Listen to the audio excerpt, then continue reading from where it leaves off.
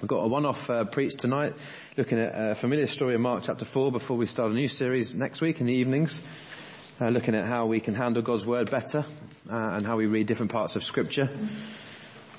But if you've got a church Bible, it's on page 1006, and it's the familiar story where Jesus calms the storm. So I'm going to read from chapter 4, verses 35 to 41.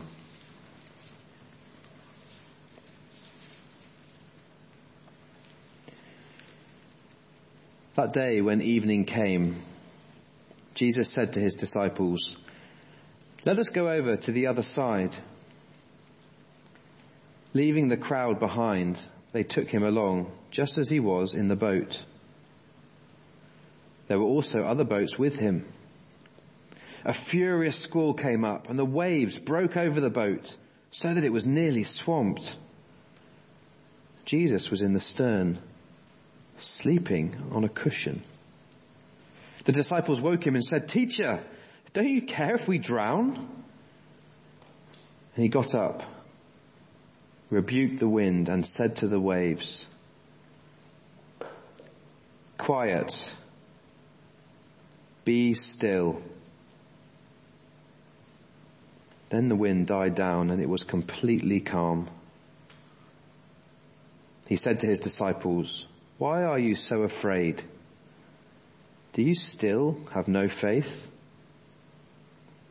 And they were terrified and asked each other, "Who is this? Even the wind and the waves obey him."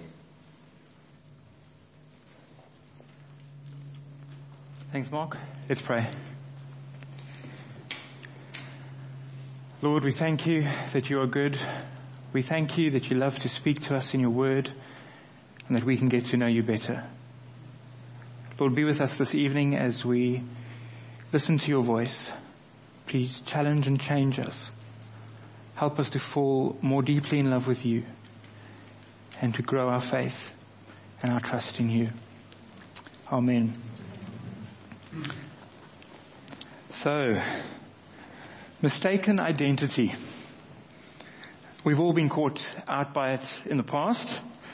Whether you're the little child in the shopping centre, running after the wrong dad and grabbing the leg and then looking up with absolute horror that these jeans do not belong to your dad. Or perhaps this is the one I get busted with quite regularly, is waving to somebody you think you know on the other side of the road, and you realize to your horror, and maybe sometimes to your shame, that's not who you thought it was. Mistaken identity. We've all come across that at some stage in our lives. I want to show a clip in a moment, and it's Arnold Schwarzenegger, good old Arnie. Bunt of many jokes, but Arnie goes to visit Madame Tussauds to go and visit his wax model, and he replaces the wax model with himself. And folk are coming along to see Arnie, the wax model, and have a little surprise. Mistaken identity. Those folk come along and they get more than what they expected. Today's passage is a little bit the same. The disciples thought they knew who Jesus was, but it turns out that in reality he is far better than what they first believed. And we'll come to the passage in a moment. I think it'd be really good just for us to set a little bit of a background to help us as we think through this passage. The first thing to remember is that Mark's gospel is written like a first century gospel tract. Mark has written this gospel so that we can get to know Jesus for who he really is. Another thing Mark uses quite well throughout the whole gospel is questions. Like a good teacher, Mark asks us questions to draw our attention to what he thinks is really important. He wants us to focus on that, and he's trying to evoke from us, what do we think about that passage? And he does that and tries to shape us around his purpose. Take a look at Mark chapter 10, verse 25.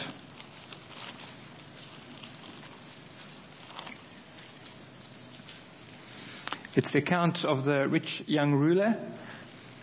He's come to Jesus and asked him, what do I need to inherit eternal life? Jesus gives him the answer, and the rich young ruler turns away sad. Jesus replies to the crowd listening in verse 25. He says, "It is easier for a camel to go through the eye of a needle than for a rich man to enter the kingdom of God." And then here comes the question in verse 26. The disciples were even more amazed and said to each other, "Who then can be saved?" See, Mark wants us to answer that question. Who then can be saved? How can we save ourselves? He goes on to say that it's impossible with man, but with God, nothing is impossible. Mark incidentally gives us the answer in verse 45. He says, "For even the Son of Man did not come to be served, but to serve and give his life as a ransom for many." So Mark asks questions to point us in a certain direction and to come to an understanding of where he's going. The purpose of Mark's gospel is set out quite early in Mark chapter 1, verse 1. Mark wants us to see that Jesus is God.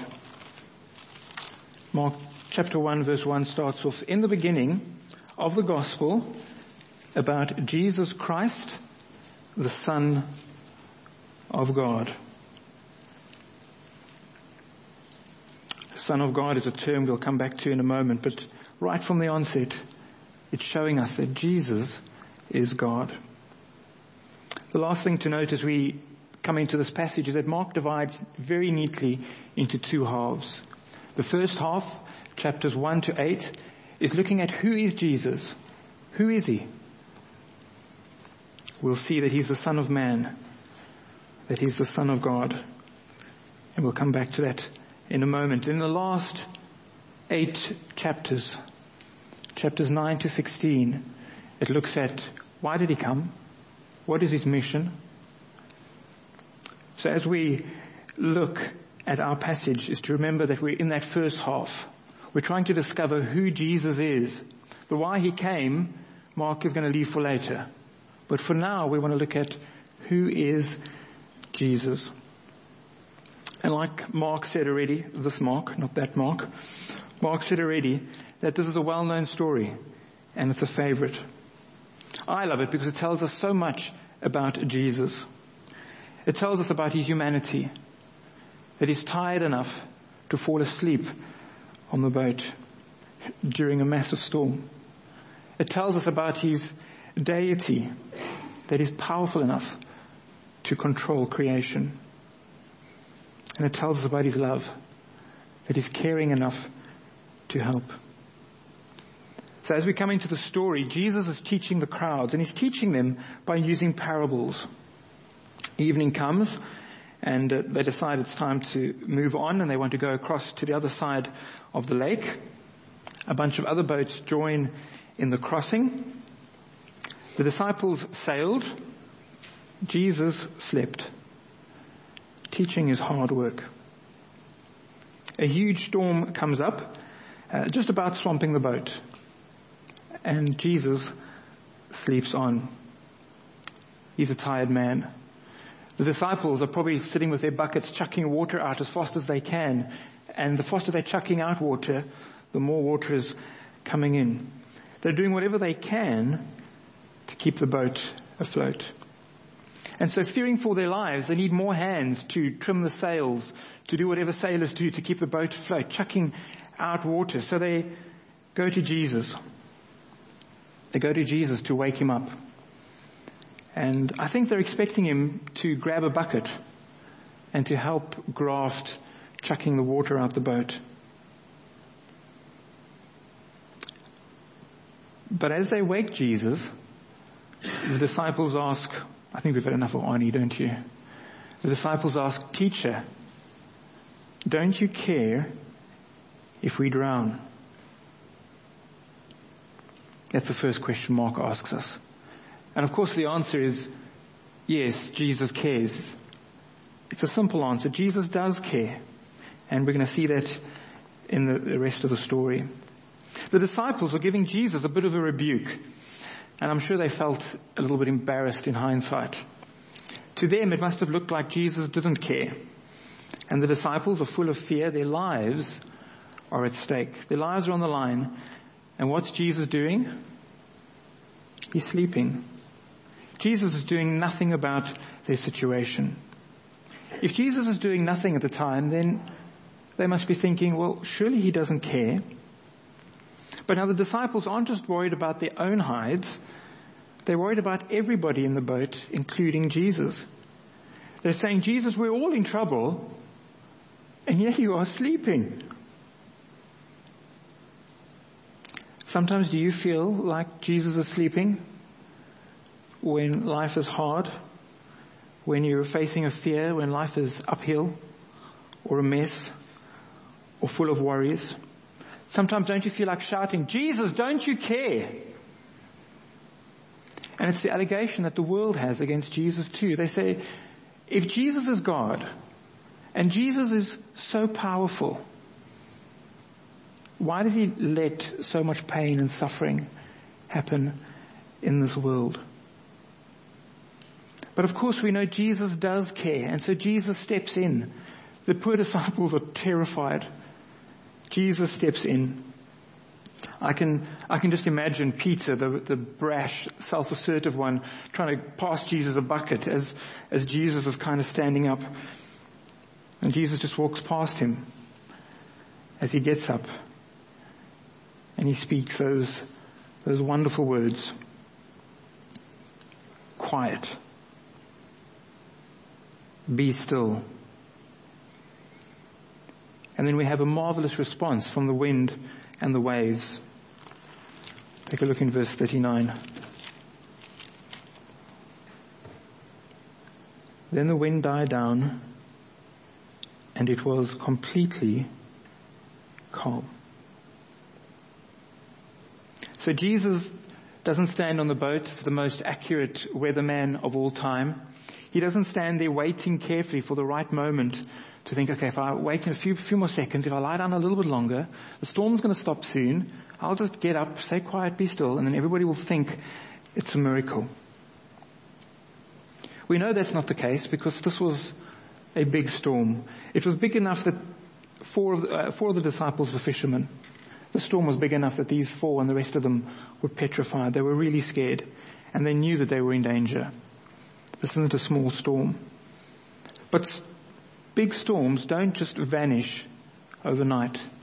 Once the storm has passed, there's a swell. There's still movement going on in the sea. The wind takes a while to die down as the storm kind of moves over. It takes time for the surf to settle. But yeah, when Jesus calms this storm, it's quiet. And I love those words, completely calm. What the disciples are witnessing is a miracle. No swells, no choppy seas slowly settling. No, it's completely calm. The sea listened to Jesus as if the sea was a well-behaved puppy. You don't get many of those around. But it's as if Jesus says, lie down, and the storm just rolls over onto its back, puts his legs, paws up in the sky, and lets Jesus tickle his stomach. Jesus says, quiet, be still, and the storm just rolls over, stops straight away. Quiet, be still, and it is. By his actions, Jesus shows that he cares. Jesus, don't you care if we drown? Yes. When we're afraid, Jesus, do you care? Yes. Jesus, I'm scared. Don't you care? Yes. Jesus, I've lost my job. My aged parents are ill. Jesus, I'm getting the blood test results tomorrow. Do you care? Yes. Yes. Yes, Jesus cares. In John 11:35, we get a great picture of Jesus caring for his friends. Jesus sees his friends mourning the death of their friend and brother Lazarus. Jesus sees this and he weeps. His heart is broken at their suffering. breaks Jesus' heart to see you afraid and suffering. Again, in John's Gospel, chapter 15, we hear these words, "Greater love has no one than this, that someone lay down his life for his friends." You see, we know Jesus cares because he calmed the storm. We know Jesus cares because he cried for his friends as they mourn the death of their friend. But we know Jesus cares because he went to the cross for us, to right our wrongs. Think for a moment of your own fear or your own hurt. Then say in your mind, Jesus, don't you care if, say your fear, fill in the blank. Jesus, don't you care if, and Jesus replies, yes, I do. I do care. I imagine Peter still holding onto the bucket with white clenched knuckles, just seeing everything that's going on. And then Jesus' turn to ask a question. And throughout the Gospels, we realize if Jesus is going to ask a question, somebody's in trouble. Jesus asks the disciples, he says, "Why are you so afraid? Do you still have no faith?" These guys have seen Jesus moving around and being in action. They still just don't quite get it. It's a case of mistaken identity. They haven't quite grasped yet who Jesus is. And maybe there's some of us that are in a similar kind of position. You know, Jesus is an interesting guy, a lot of good things to say, but we just haven't quite grasped it yet. So Jesus asks this question.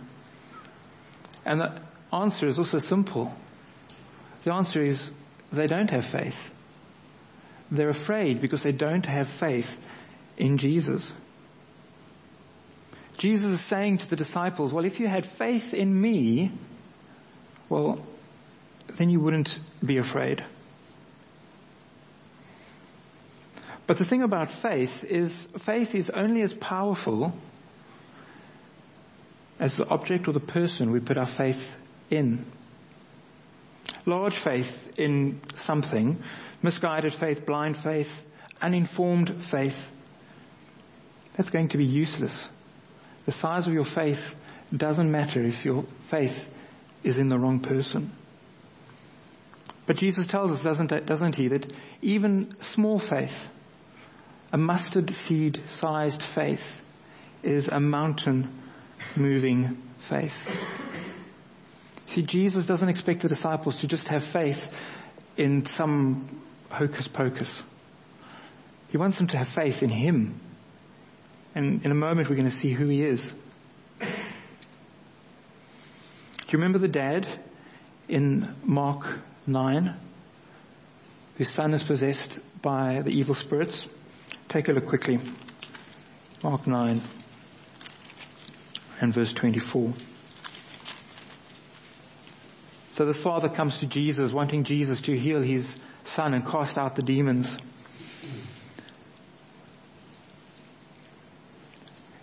The father says to Jesus, if you can heal him. And Jesus says, if I can?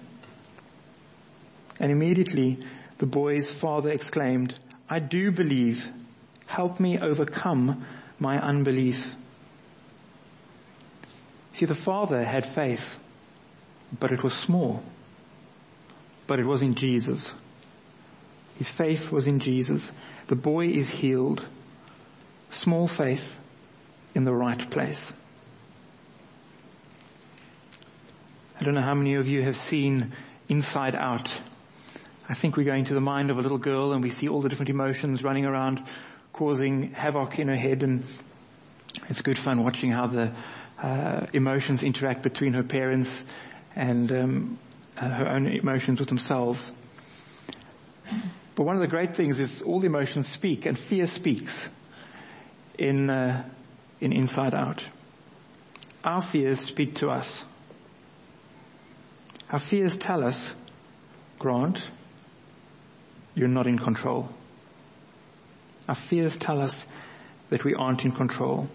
The disciples are afraid in the boat because they aren't in control. All their efforts to save themselves amount to nothing. They're not in control of a situation, and they're all going to die, and they're scared. Our fears speak to us today, and they say to us, you are not in control. We should listen to our fears because they're right. We aren't in control.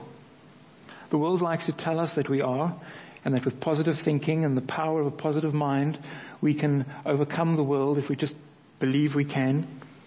Disney's been telling us those lies forever, haven't they? From Aladdin all the way to Frozen. Just believe in yourself, you can do it. Fear tells us we're not in control. Fear is the opposite of faith. We don't need self-help mantras. We need faith in the right place. We need faith in the right person. We all have deep down fears and worries. We worry and fear because we aren't in control. Did you know there are over 500 recognizable phobias? Here's a few of the staff's phobias. So, top left corner. Is that your top left corner? Yes, top left corner. We've got a guy cramped in a small space. Who do you think's phobia that is? Let's have a shout out or a hand or something. Oh, there we go. Well done. Go and speak to Mark about that afterwards. Then the next one is heights. Who would that be? Oh, Kathy's on the ball. Now the thing about I don't like heights, but what terrifies me even more is if you stand on a height and you try and throw something down. There's something that just does something in my stomach. I can't handle that. If I'm up in the loft and I have to throw empty boxes down, I just can't do it. I have to kind of go to the side and just kind of kick them off backwards or something. It's very weird. Bottom left, those are fish eating the dead skin off your feet. Oh, yes, Kathy got one wrong. That's Walesy. And then Helen's one I think is probably the weirdest. Helen has a phobia for that little black dotty thing at the base of a pepper. When she emailed me the picture, because I was like, what are you on about? She emailed me that picture and she said she had to close her eyes the whole way. I'm not quite sure how that worked. But these aren't the kind of fears that Mark is talking about in this passage. Some of these fears are debilitating, but this is not the kind of fears that Mark is on about. In this passage, we're thinking about our fears that drive our decisions. They demand our attention and cause us to worry about life. Is it your aged parents, bullies at school, finances, a sick child, death, crime? Or maybe you're worried about what your friends or colleagues think about you. That's your deep fear. Think about it. What is your deep fear? We all have them. Sometimes they're harder to find than others. Think about something that you're worrying about. What is it that you're most worried about? There's a very good chance that there's a fear hiding beneath that worry somewhere.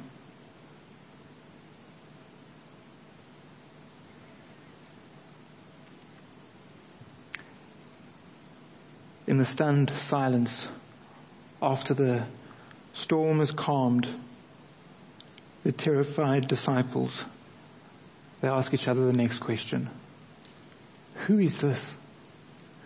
Who is this man that even the wind and the waves obey him? It's such a good question. And Mark wants to ask us that question. He wants us to answer that question. Mark is saying, who do you think Jesus is as you're reading this gospel tract? But Mark withholds his answer because he wants us to come to the conclusion.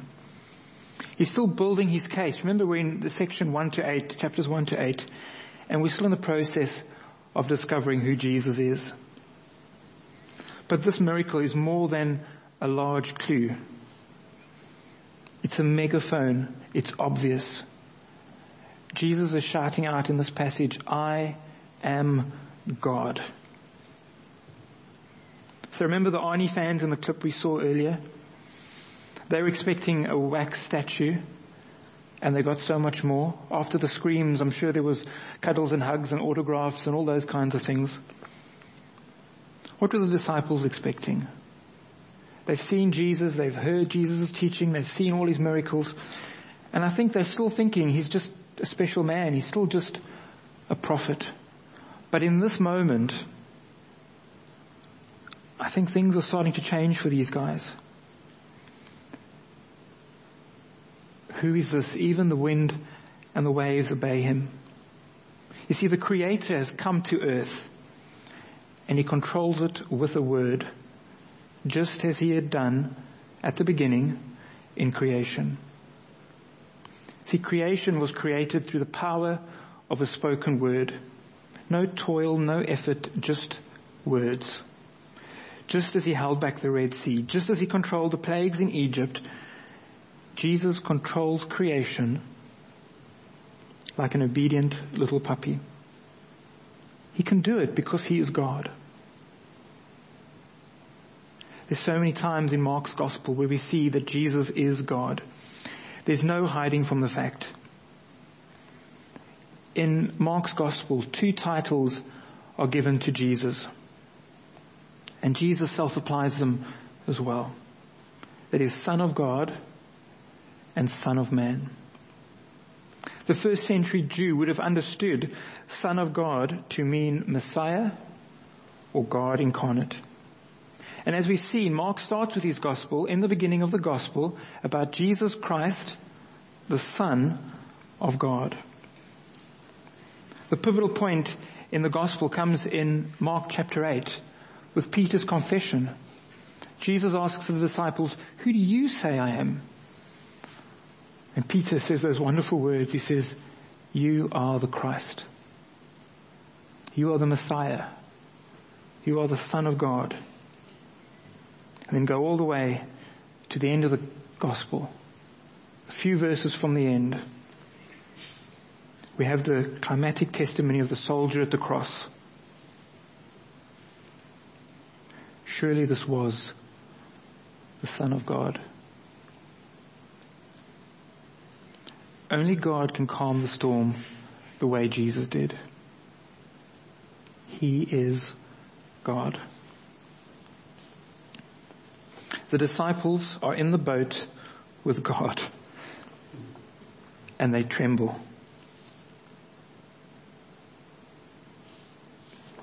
I missed a bit. Son of Man, let's come back to that. The Son of Man has double meaning. It's meaning that Jesus was a human being. It's also saying, according to Daniel 7, that Jesus is the exalted heavenly one. It's Jesus' self-appointed title. And he means to communicate both of these ideas. And we're seeing both of these ideas in this passage. He's a man. He gets tired. But he's God. He can calm the storm. Jesus is fully God and fully man. And Mark wants us to see that Jesus is God. So the disciples tremble because they're in the boat with God. They're afraid of the storm, but they tremble at being in the boat with Jesus. Why is that? It's because they're cottoning on to who Jesus is. They're recalling creation. They're remembering the parting of the Red Sea. They're remembering the desperate pleas from the demons as Jesus calls them out. Calls like in 3:11. The demons shout, "You are the Son of God." All of these things are starting to make sense. The disciples are in the presence of God and they're terrified. In the Bible, most times somebody comes into the presence of God. What is their response? It's fear and trembling.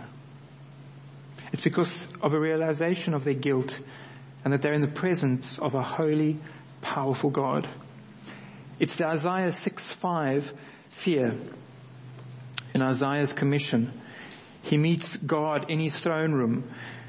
And this is what Isaiah says, "Woe to me! I am ruined, for I am a man of unclean lips, and I live among a people of unclean lips, and my eyes have seen the King, the Lord Almighty."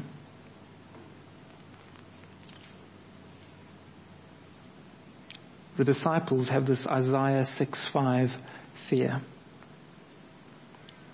Now this is a far inferior situation to illustrate. But it's been caught red-handed with your hands in a cookie jar, realizing you're not wearing any trousers, and you're standing there in your boxers before your headmaster or boss, knowing you're going to be fired or expelled, and all is lost. That just terrifies me.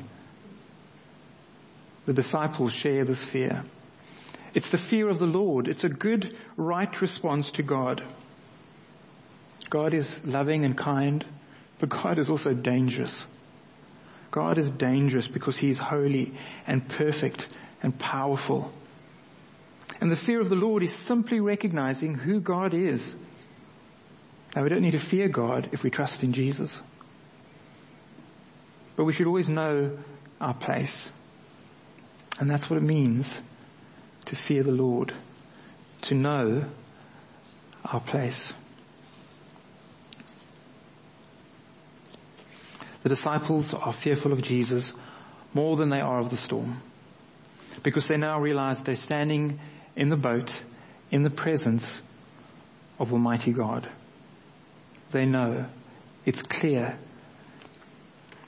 If ever saying OMG was appropriate, this was the time. This was it. The disciples are standing in the boat with God.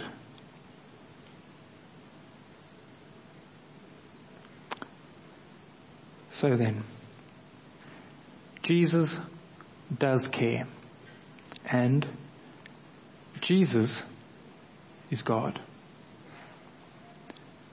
We're not in control, but God is.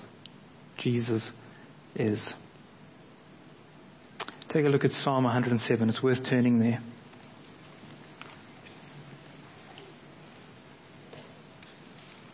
Psalm 107 verse 28.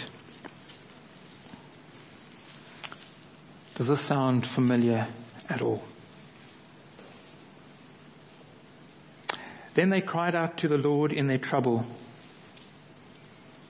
Jesus, don't you care if we drown? And He brought them out of their distress. He stilled the storm to a whisper. The waves of the sea were hushed. Quiet. Be still. They were glad when it grew calm, and He guided them to their desired haven. Let them give thanks to the Lord for His unfailing love and His wonderful deeds for men. Jesus is God, and He cares. There are over 300 commands in the Bible for God's people to not be afraid. More than any other command in the Bible. More than love your neighbor, more than love the Lord your God, more than obeying God, more than trusting God. Nearly every single time out of the 300 odd, it can be your homework if you like, you can go and look them all up. God backs the command with a reason. And goes something like this. I am God. See how I have acted in the past. Don't be afraid. I am with you. Isn't it amazing to know that God is with us? Our biggest fear is God is there. God is with us. Jesus is with us, and He is God. He is in control. Listen to your fear. Listen to our fear. We're not in control. Do you know Jesus as God? What a joy. You know Jesus as Savior? What a blessing. But if you don't, you've got to find out more. You've got to get to know Jesus as God, as the Son of Man, the great rescuer who came to redeem us, that you can share in this joy and that you can know Jesus as God in control. Let's pray. Lord Jesus, we're blown away by you. There is nothing normal about you. When we look at this passage, we just see how mighty you are. We see that you are God. We see that you're in control. What a joy to our hearts to know that we don't need to be in control, that we can hand our fears over to you, that you are trustworthy, that you will deal with them. Father, help us to hand our fears over to you and to trust you. Amen. We're going to continue praying, so just as we continue to reflect on what God's been teaching us through that very familiar passage, just going to lead us in some prayers to help us to focus on the divinity of God, his great power, and on the humanity of God, the incredible love and care he has for us. So let's continue as we pray together. Father, thank you for that truth we learnt of earlier again, reminded that you are a God who just with a word spoke and the world came into being. That same God who in just a word spoke and you controlled that which you created. Father, forgive us where we have such a small view of you, of your incredible power, your sovereignty over everything that you have made.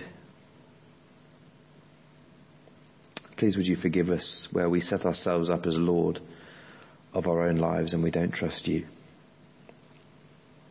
Just in a moment of quiet, should we all in our hearts bring before the Lord situations this week where we've forgotten that Jesus is God. We've forgotten the incredible power that God has. And just in a moment of quiet, bring those prayers of confession before the Lord.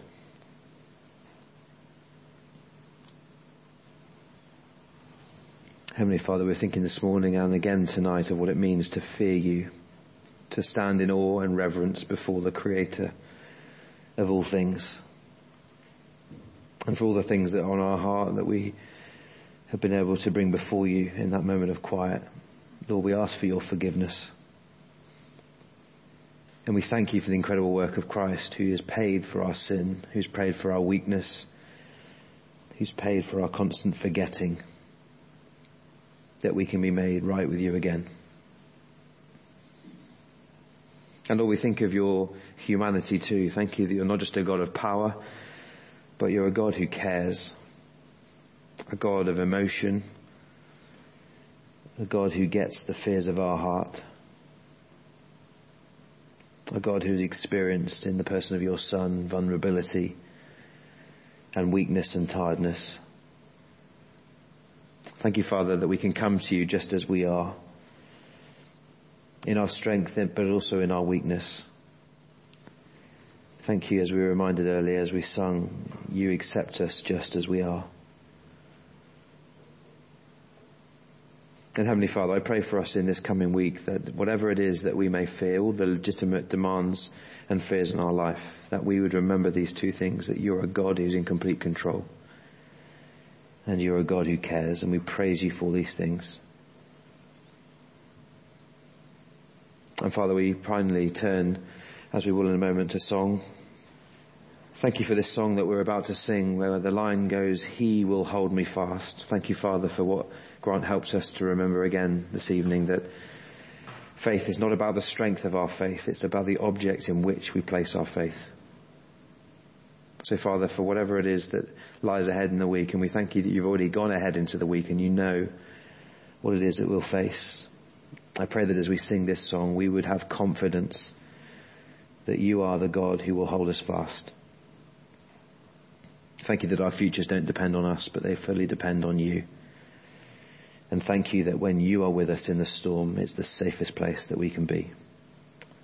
Thank you that you promise and will always hold us fast. Amen.